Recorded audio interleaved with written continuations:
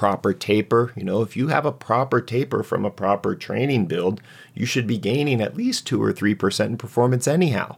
If not, 4, 5, or 6 if you really nail a good taper. Mm-hmm. And again, if you add equipment changes in that is huge. And that's where the trust and faith in what you've done it comes in handy. And you have to develop that. There's mental training. That's the other big thing that people don't do true mental training. You have to set aside time to go through visualization, to plan out your self-talk, to have a routine for relaxation, to put you in the right place. That requires training, just like improving a transition time requires a technical training. You're not forcing a physiological stress there. You are doing something that, though, will have massive impact on race day. And so, again, don't forget those little things. They become the big things. Your head, at the end of the day on race day, will predict your success or failure more than anything else. That was Neil Henderson of Apex Coaching, and this is the Yogi Triathlete Podcast. Welcome back to the show. I'm Jess, and this is the place where we interview people who are looking, finding, and living their purpose. People who we can all learn from, and today is no exception. We have a great show for you today. Thank you for tuning in and for supporting the YTP. You guys are everything to the life of this podcast, and we are truly grateful for every listen, every share, every time you click on the Amazon banner ad to make your purchase, and for your Patreon support. Thank you. And thank you, universe, for amazing people like today's guest, Neil Henderson. Neil has been a triathlon and cycling coach since the early 1990s, and from then to where he is today has been years of dedication, belief, and patience. Neil was not an overnight success, and most people are not. And honestly, for the sake of sustainability, to truly weather the storm of life and to stand the test of time in our industry of passion, we need the robustness. We need robustness in our being that comes along with climbing up one step at a time on our unique paths. And Neil surely knows this. He takes these same elements into his coaching philosophy and understands, like all the greats do, that training and racing is so much more than getting your workouts done. Neil has coached multiple national champions, world champions, and Olympians with names like Flora Duffy, Taylor Phinney, Cameron Dye, and Jamie Whitmore. Neil raced professionally while coaching from 2000 to 2003, specializing in Xterra and winter triathlons. Over the years, Neil has become internationally known for his ability to transform data into useful information that he then applies to the training of his athletes with precision and accuracy. In 2011, he received the Doc Councilman Coach of the Year Award from the United States Olympic Committee for his use of science in his coaching. But I think what makes Neil such a skillful coach is that he doesn't just focus on the workouts and the data. He looks at the full spectrum of the human experience, and he does this to bring out the best in every one of his athletes. He looks at their life, stress levels, perfection in their form, equipment, sleep quality, and mental acuity, all as a part of the whole that will elicit change within each athlete. These are the little pieces that add up to have a massive influence when it comes to race day. And then on top of it, Neil is just a super cool dude. We caught up with him at Apex headquarters at Rally Sport in Boulder last fall, and he was so gracious to open up space in his packed calendar so that we can now share his wisdom and intelligence with the YT community. Although this episode is short because Neil was running to catch a flight, it is chock full of takeaways, and we really think you're going to enjoy it. But first, I want to make a quick announcement for all our Oceanside 70.3 listeners. I am going to be teaching a post-race day yoga stretch-out class at Endurance House in Oceanside. It's free. Everyone is welcome, and I believe it's going to be at 9 a.m. So just check out our social accounts in the coming weeks for more details. All right, now let's just get down to brass tacks and enter into our conversation with high-performance coach Neil Henderson. thing and all that good stuff. Yeah, no huffing and puffing. Can we okay. shut that door? Yeah. Cool. Yep. Awesome. All right, so we're rolling, so we're going to dive right in because time is precious with you today, Neil. And it's so good to see you. I think the last time I saw you, I ran into you at Cafe Soleil, like right before we were moving back east. So it must have been about more than 6 years ago now. And we were introduced to you when we were training with Craig Howie right at the beginning of our triathlon career over at Boulder Center for Sports Medicine. You were working over there at that point. We were doing our lactate threshold tests and getting our baseline. And I have to say, you've come a long way from the Gumkowskis. Yeah. Well, It was probably a hard thing to move on from.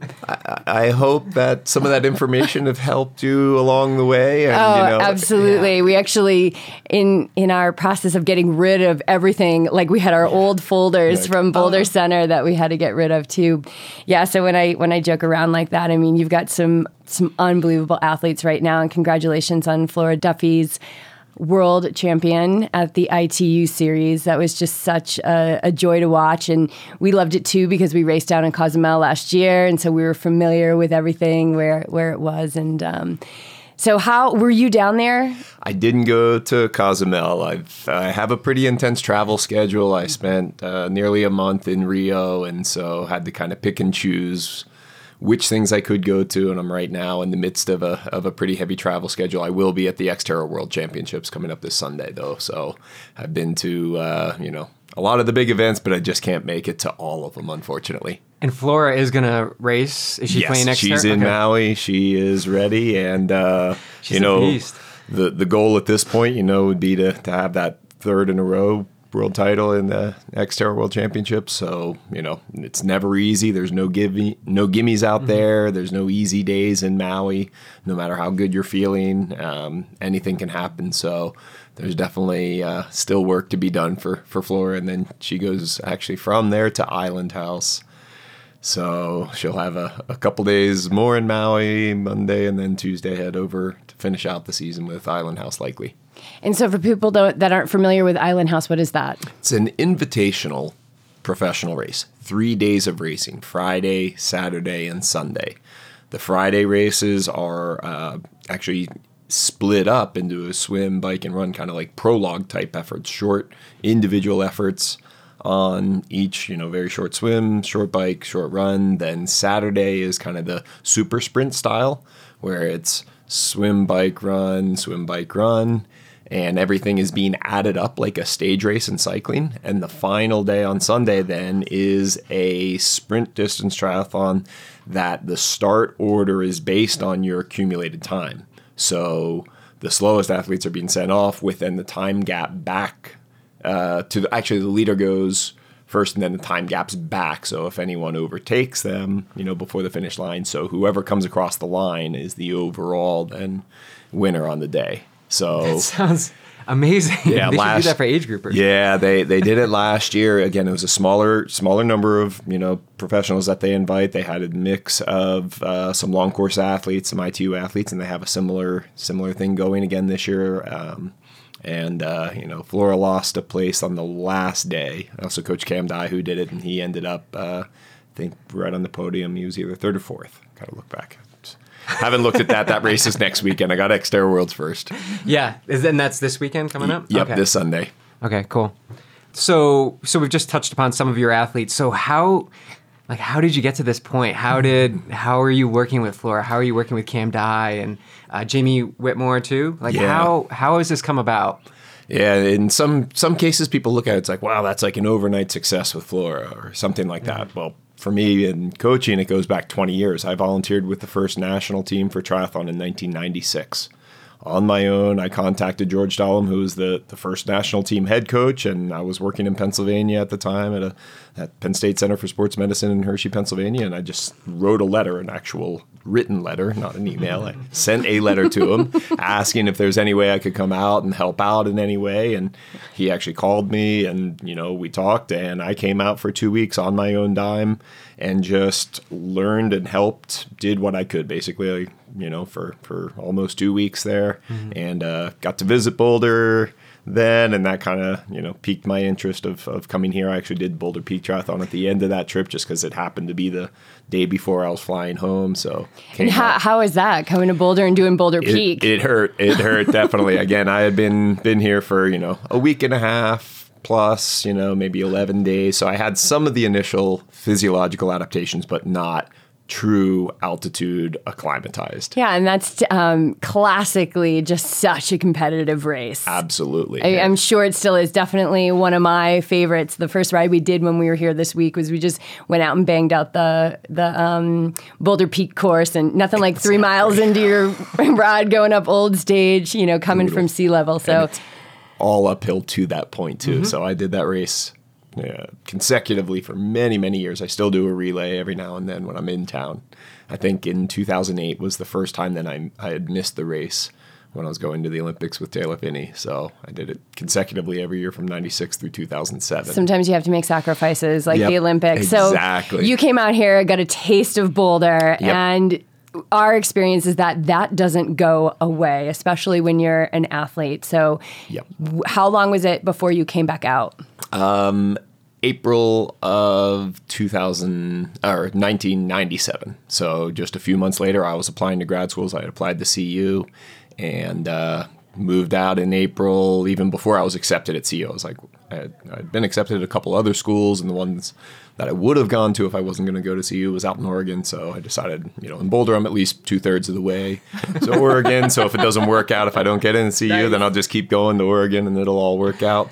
But fortunately, I did get accepted to CU and stayed here and got involved with the CU Triathlon Club team. And then again with the collegiate and junior national teams in 1999 when I was finishing up grad school as well. And then how did you get involved with the Boulder Center for Sports Medicine? Because that was the next step, right? Yes. You started with them 2000? 2001. So I graduated December of 99. I worked in a physical therapy clinic for a little bit. And then shortly after that, I had a great job offer at IBM Boulder. Had just opened up a fitness center for their employees. And so had a job offer there, and I also earned my pro card and got my pro card in the same week of that. And I said yes to both, that I would, try to race as an elite and professional and work full time as the manager of the IBM Boulder Fitness Center, which I think, went along pretty well for about a year. And that's then when the position at Boulder Center for Sports Medicine opened. And I had actually applied to do an internship with Boulder Center for Sports Medicine when I was in grad school, and Andy Pruitt wrote me a nice letter saying, thanks, but no thanks. We don't take interns. Good luck. And then there was another position opened up as basically biomechanics tech. And I said, I'd love to do it, And it was kind of in that interim period before I started working at IBM Boulder. And he said, you're overqualified for the position. I said, well, I'm kind of underemployed at the moment. So, I'd still totally do something that I'm maybe, overqualified for. He said, nope, I won't hire you. I'm sorry. Good luck. And finally, then the position as the manager and director of the department opened up not long after. And even better. I was hired. Exactly. Even so better. I kind of got my, at the time, what I thought was my dream job. And I was there for 12 years. Sometimes things come around and we think like, oh my gosh, this is my foot in, this is it. And then we get shut down. It's like, oh man, but only to find something bigger and better, around the corner. And so what was your undergrad degree in? In exercise and sports science. And then your graduate? In kinesiology and applied physiology. And that makes you now a data scientist? I have now recently become a data scientist in that with our sports and the evolution of the technologies that are available, we have lots of streams of data coming at us, and we need to make sense of it. So I understand from the physiological perspective, and having worked in a lab and in the science aspect of sport and sports science, taking the data and applying that and looking for ways of making it useful. Basically, data as I view it is just all the numbers coming at me, and you could give me all the best, sources of data coming at me, but if I can't make sense of it, it's actually kind of meaningless. So it has to be transformed. So a lot of it is about taking those data streams coming in and having it transformed into information. Data doesn't inform until it's transformed. That transformation then whether that's a graph, whether that's, some other user interface to be able to understand all of that data coming in. That's information. Then we sometimes have to translate that into feedback. So as a coach, I can get all this data in. I can then transform it through different programs, have information, which is still maybe a little bit difficult. I have to translate it into a usable bit of information for an athlete to pass on for feedback so that then they can translate and change their behavior to be better. And each athlete is different. You can't just group them all into one pot and say, here, everybody's going to practice at, zone 2 heart rate. Like everybody is different. Watts, power, perceived effort, all of that. Correct. So how many athletes do you have right now? Right now roughly? I've got about 22 athletes that I coach. Okay, so that's quite a lot of data to Absolutely, yeah. Especially when we talk about multi-sport, when we're getting it from multiple sources. Cyclists, comparatively a little easier, but then I'm an oddball in that I work with cyclists that do cyclocross, that do track cycling, that do road cycling, that are even within road cycling focused on sprinting, time trialing, GC riders, kind of a mix in that. And so there's different data points that are more and less important depending on which sport. And so are you having these athletes, are they mostly here in Boulder or are they all over the place? Majority more in Boulder, though I do have some, remote clients, and people that are around the world and just have to get that information and feedback back and forth to them. Yeah, so they'll find a place local to them and then they'll get the data to you. Yep. And you're testing them all regularly, correct? Yeah, and in some cases now we're even moving to the point with the kind of wearable type technology and information that we're gathering on every training session, and actually more important as we move forward, what's happening in between training sessions.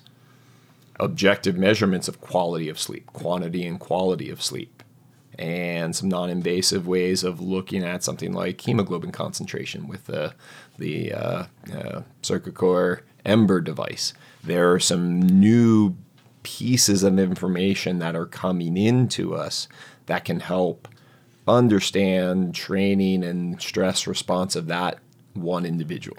And that's the thing. There's some blanket things, and we can get, bell-shaped curve, hit lots of people pretty close with certain recommendations. But at the end of the day, a lot of the athletes I'm working with, it's only, I need to figure out that last 0.5% for them. Because we're talking. Everybody can train, Tour they can de France, sleep, they can eat. Yeah, this is the top hour level. Record. You need to get to that. Multiple Olympians in addition to the teams I had, and so the demand for excellence is high, and so I have to figure out what each person needs individually by pulling in all these different bits of information. So there is Apex Coaching. That is, yep. And so do you have help?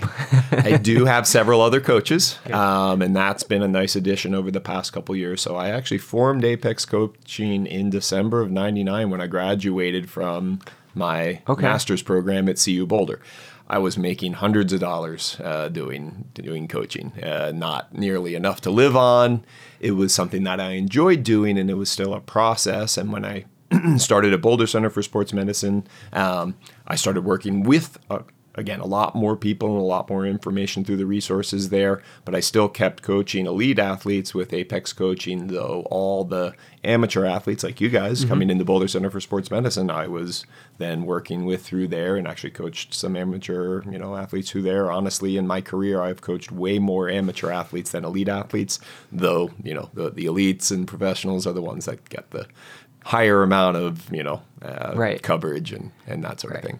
So it was, so back to Craig Howie, he was our connection. And and I remember when he was really pushing to be pro, he invited me in to come train with him one day a week, and it was with Oxygen. And we were on our trainers, and you put the Tour de France up there, and you're doing like, I want to say like threshold efforts. It was pretty intense, but with the Oxygen, it made it just a little bit easier. Correct. So working with age groupers like that, do you miss it much, or? Definitely. Okay. In some cases, the rate of gains that we can see with an amateur, with an age group athlete in a period of time are greater than what we can get out of an elite athlete. With the elite athlete, we're already at that upper cusp where we have to do a lot of work to get a very little bit of improvement. a lot of times with an amateur or age grouper, there are some really big gains that can be made in short periods of time by, just being good with that training progression and balancing nutrition and balancing life. And that's, a thing that with a lot of the elites, there's a little less focus there because literally in many cases they live a lifestyle that removes those additional life stressors like work. They have less social commitments. They make less social commitments because of that smallest margin of difference in recovery impacts the performance, which that, 0.5% may make a difference between a podium position and being paid or getting a contract, those type of things. So it's different, but there's still a lot of ideas that overlap in both. It's just at what level of importance. So going into the micro level of some of the performance analysis with age groupers isn't always the most useful exercise. It's not practically going to change their performance as much as pulling back and looking at big picture, looking at sleep, looking at balancing life and life stresses. If somebody is stressed out because of what family commitments they have, what work commitments they have, and their training is excessive relative to those things, and they're imbalanced, it could be a great amount of training and a great plan, but because it's taking away from those other, it's actually mounting a level of stress and distress where ultimately they're worse off than if they were doing much less training and had a better balance between work and family life. And so a lot of times that's, again, a difference that I'm not doing as much of that now. And I really enjoy that process because, as I mentioned, I got my pro card, I worked full time. And for a period of time, I was working on my PhD, I was working full time, I was racing, and then got engaged. And with a family, it was one of those things I had to give up my PhD work and just, I could only do family work and still and coaching. I had then retired from racing. So those were the things that I could do, and I put at that priority level. I think people underestimate the effect of stress, like when we're talking about age groupers, because we are balancing a lot of different things. And I love what you said, and I want to repeat it, is that some people, when their life is stressful, work or the commute or finding time for family, all of that starts to add up. And I would say that it impacts recovery the most, which is then going to impact the next workout. And so people like that maybe should look at how many hours, and maybe that is where the place that something needs to give. Exactly. And would you say then would go for more just quality within that time frame? So think of the training that we're doing. If you have a set number of hours per week, what are you trying to accomplish there? Right. What's your real goal? Are you trying to create change rather than accumulate a certain amount of work done? Is it specific work that you need to do to be better, to change your current capacity? That's where often we get kind of stuck in, well, I need to do it just because I have this many hours and I'm supposed to do that. Or I got to log the miles. And I think so much gets lost in that mindset of, especially when we're talking about Ironman, which is most of the people that we work with, is, it gets lost in there because there's this outside, they're watching everybody else. Everyone else. They're watching the social media.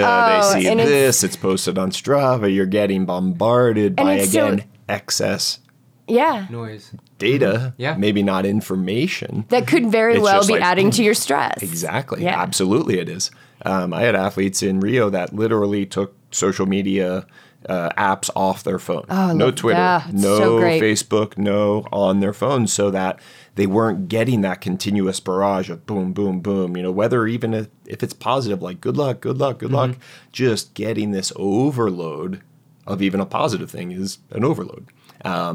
So yes, the balance aspect, and again, the specific aspect of your training. What are you trying to accomplish in a given training session? Are you just trying to log the miles? Because that's not going to create change necessarily. It's are you working on technique there? And I often see, again, people that have gotten used to doing certain amount of training and just doing the same and not really thinking it through.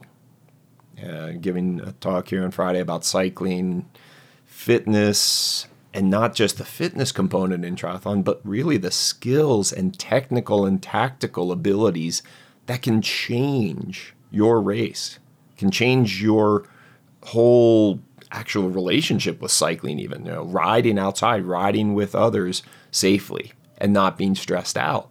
We have some athletes that get to a big race, and there are a lot of athletes on course and they've not ridden around many other people and they are terrified, or they just don't have really good technical skills and they're at a race that requires those skills because it rained or it's windy or the road surfaces are not nearly as good as what they're used to, and all of a sudden it's a really bad situation for them because they haven't prepared properly for that. They don't have a better skill set outside of the physical or physiological development, that technical and tactical ability has gotten lost and or undeveloped or underdeveloped.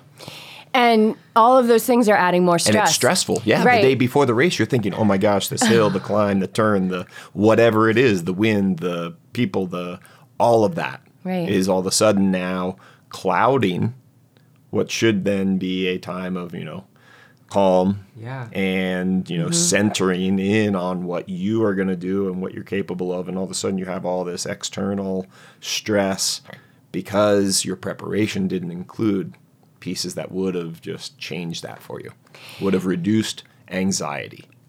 And again, going back to this underestimation of the effect of stress, the stress hormone that everybody knows is cortisol, and cortisol is a part of the endocrine system, like the hormones. Yep. And when you and that system works on balance. Yep. So if one hormone is out of balance, guess what? Everything redundant else, systems to back up and then take over, and everything starts to get everything's out of balance. And this is how, would you say the majority of people are showing up to races in some capacity that they're training and living and racing in a state of imbalance? I know just from statistics about our society in general. Yes. Most of the people cruising down Foothills Parkway right now going 70 miles an hour are driving in a state of imbalance. Yeah, and that's probably affecting, safety on the roads that we have. Yeah. For sure. When I was at Boulder Center for Sports Medicine doing, the standard physiology testing with, predominantly amateurs, if I looked at that big picture percentages, close to half of the people were training consistently harder than their body was adapting to. Mm-hmm. And that's the thing. It's not about the load of work you're doing. It's not the accumulated volume that wins you anything. It's whether your body is adapting and improving its capacities. So I come at it from a very different angle than a lot of coaches and a lot of folks, where I want to apply the minimum stress that will yield the maximum response.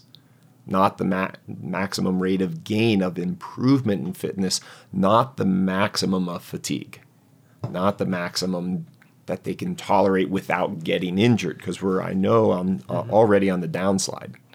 At that point, we are overdone when we're at the point where we're going to fall off a cliff. A lot of athletes, the edge, the razor's edge is the place to be. No, that's actually a really terrible place to be, because if you go over just a little, that can end your season. It could be a massive injury. It could be a full-blown overtraining syndrome. There are some things that being on that edge is actually really not a good place to be. So when we can get back to a point where we're looking at the best rate of improvement over time, now we're really doing things and we have a better balance. We can tolerate if we have a little increase in work stress and not be off the cliff of stress. Mm-hmm. We're not over the edge. We can then dial back a little bit, get things more balanced. If you're already running the edge and then something goes wrong, your nutrition is poor for a few days, sleep pattern gets disturbed, that can be, again, massively impacting. And the recovery from that is individual, but if it's been going on for weeks or months, it may take very well weeks and months to come back out of it. And what you're talking about to me is it takes time. So when we were just talking about Flora Duffy, she didn't just come onto the scene. She's been working hard at this for a long time. She just didn't come in this year, and I've seen her do races where she's gone off on the bike and like really pushed it, and then she falters on the run. But she went out there and she was doing it. It was probably a prescribed workout. And learning where that limit is. Exactly. Where's and I think a lot of limit? athletes want to just, they want that quick fix. Like, if I go hard for like 5 weeks, really, really hard, this is going to pay off and I'm going to hit my pace. Yep. In most cases, those super overloads are just, it's a new mental thing that maybe somebody does, accomplishes a goal, but the fatigue is so great that you have to recover and rest so much that it's actually not worthwhile. Yeah, You it's have to counterproductive. let go everything that you potentially gained because the fatigue was so great. That very much happens in training, especially like overload periods. I mean, Flora has a story. I met her in 2008 on the way to the 2008 Olympic Games with Taylor. We were on the same flight from London to Beijing. She was going there injured. She was in a bad place going into Beijing and actually got lapped out on the bike, didn't finish her first Olympics. And then in London, she was in school at CU. So she was balancing being a full-time student in her undergrad and still racing professionally. She had actually kind of given up triathlon right after. Wow. She came to school at CU in January of 2009, and I got a call. I said, "Hi, my name's Flora. I think I may have met you on a flight to Beijing. I'm not doing triathlon anymore. I just want to race bikes. Do you think you'd be interested in working with me?" I was like, "Yeah, that'd be great." And so she was doing collegiate bike races that spring and having some good success. And she did, one Xterra race at the end of that summer and hated it. She was like, "I'm still done with triathlon." It wasn't until 2010 that, she was swimming a little bit. She was definitely swimming some more and got to a point where she could run healthy. And, decided that summer in 2010 to give it one more try just to see, there was the World Cup race in Des Moines. And she went out and had a top 20 finish, probably 19th or 20th. And she was like, that was kind of fun. I was like, all right, well, we'll be smart about it. And she had a really nice progression into London. And unfortunately, first lap of the bike, she went down. She crashed in a corner. It was really oily. I don't know if you remember seeing. That. You can watch the video. Her wheels are continuing to rotate as she goes down. There were two or three in front of her who went down. And, she's a great cyclist. There's nothing you can do. You could put anyone, I don't care who it is, best cyclist in the world in those same conditions, you're going to go down. And she finished London, but a very big disappointment. She had finished 7th at the WTS race in San Diego just, in May that year, had won a World Cup just the week before that in Lautalco, and had another disappointment in London then. And so she finished up school then, in 2013. And so 2014 was the first year that she was really kind of all in without having the extra stress of school. And that's where, she focused on Xterra and had that kind of rise and that mastery level of execution in the race and was able to learn how to manage her effort in a technical bike and a little longer race than the Olympic format. And she was still doing ITU racing. And then 2015, she had, again, some continued success. The Abu Dhabi WTS podium was a massive, oh my gosh. And I was actually fortunately able to be at that race. That sounds like a cool place. It's like, Flora, that's the level. That's what you can do, And, it's continued to progress. And this year, again, overnight success that's taken her many years to get there. We worked together for a number of years. And what was that like seeing her become the ITU world champion? Because I know we were jumping out of our seats. Yeah, we were absolutely. just cheering. And I think I even was crying. It was amazing. Yeah. So I can't even imagine from your seat. What was that like? It was absolutely one of those best moments. There's going into that, was there an opportunity? Yes. Was there a chance? Yes. Was it going to be easy in any way, shape, or form? Absolutely no. I mean, Gwen's only been beaten, twice in the past 2 years. So it was going to require, if not beating her, finishing no more than one place behind her.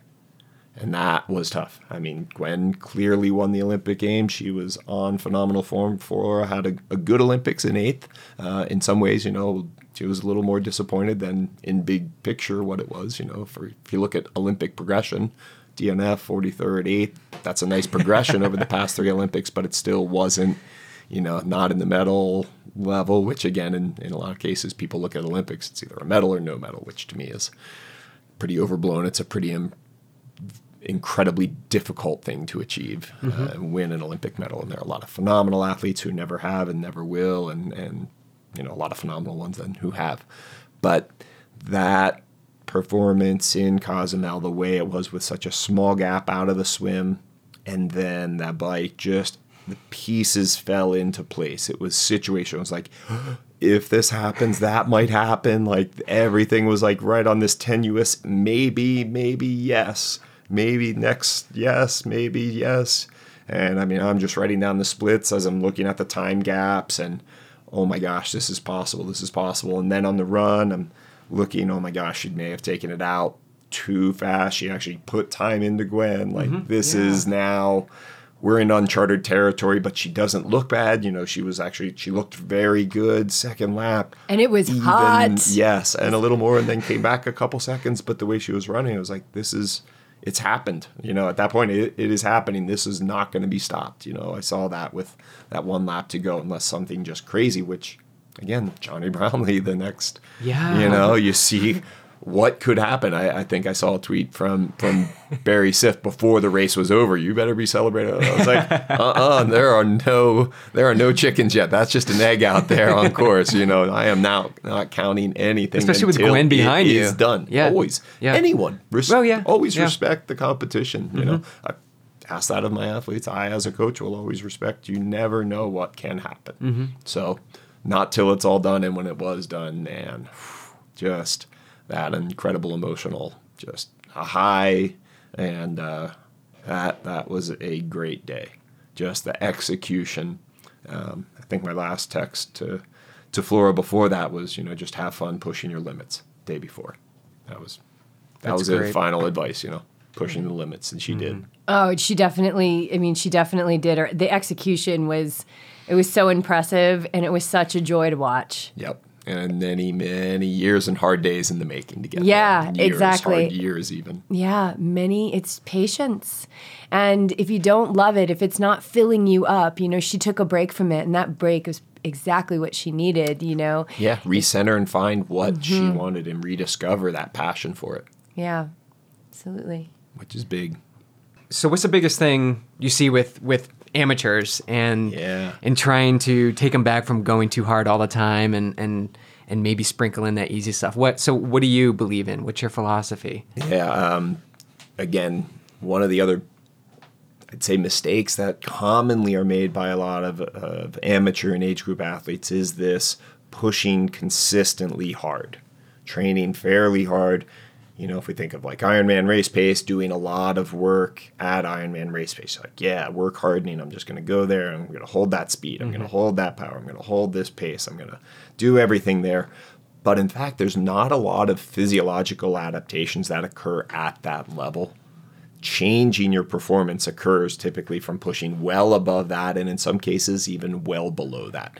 It is in getting to both ends of the spectrum of truly hard and truly easy that we can change our performance more so than sitting in that middle hard zone. It's very difficult to break that habit, and you have to be disciplined.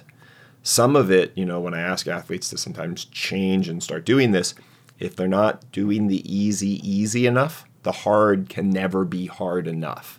And so it takes first that half step back to dial down, to dial it back, to go truly slower, to go truly easier, so that when you go for your more intense sessions, then you have enough recovery from the prior sessions that you can actually push harder and elicit a change.